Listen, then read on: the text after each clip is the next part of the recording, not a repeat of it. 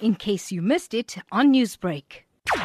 This is the furnace that we bought from the USA, which is the state-of-the-art, technology that for it to be monitored by its manufacturers overseas so that they are able to detect with speed any threats that may impede its functioning.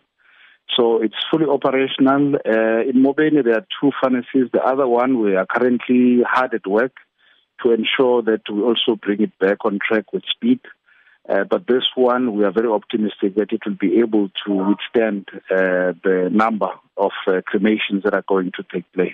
We are happy about this. We fully understand the challenges that the community had to experience, but it is of importance again to thank the community for bearing with us up until we reach this stage.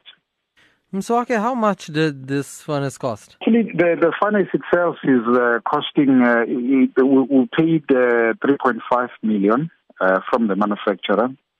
So we'll be operating from 8 o'clock until 8:30 in the evening for now. And then we'll see as the time progresses how are we going to fare in this regard. Mswake, a big talking point that has been plaguing our eThekwini municipality for a long time is infrastructure and maintenance of it. What will the municipality be doing to ensure that such a scenario is not encountered again? We're trying our level best to ensure that we upgrade our infrastructure. This is an old city. It's not a secret.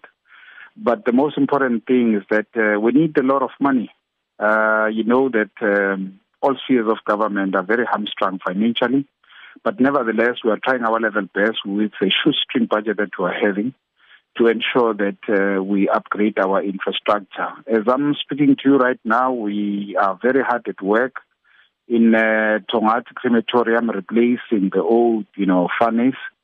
So we're moving with a very great speed to ensure that we replace that furnace so that we do not have hiccups in the event that the community require the services of these furnaces. So again, we are appealing to the public, to our residents, to continue to bear with us, but we'll try our level best to ensure that our infrastructure is upgraded so that unceasingly we are able to meet the needs of the community. Newsbreak, Lotus FM, powered by SABC News.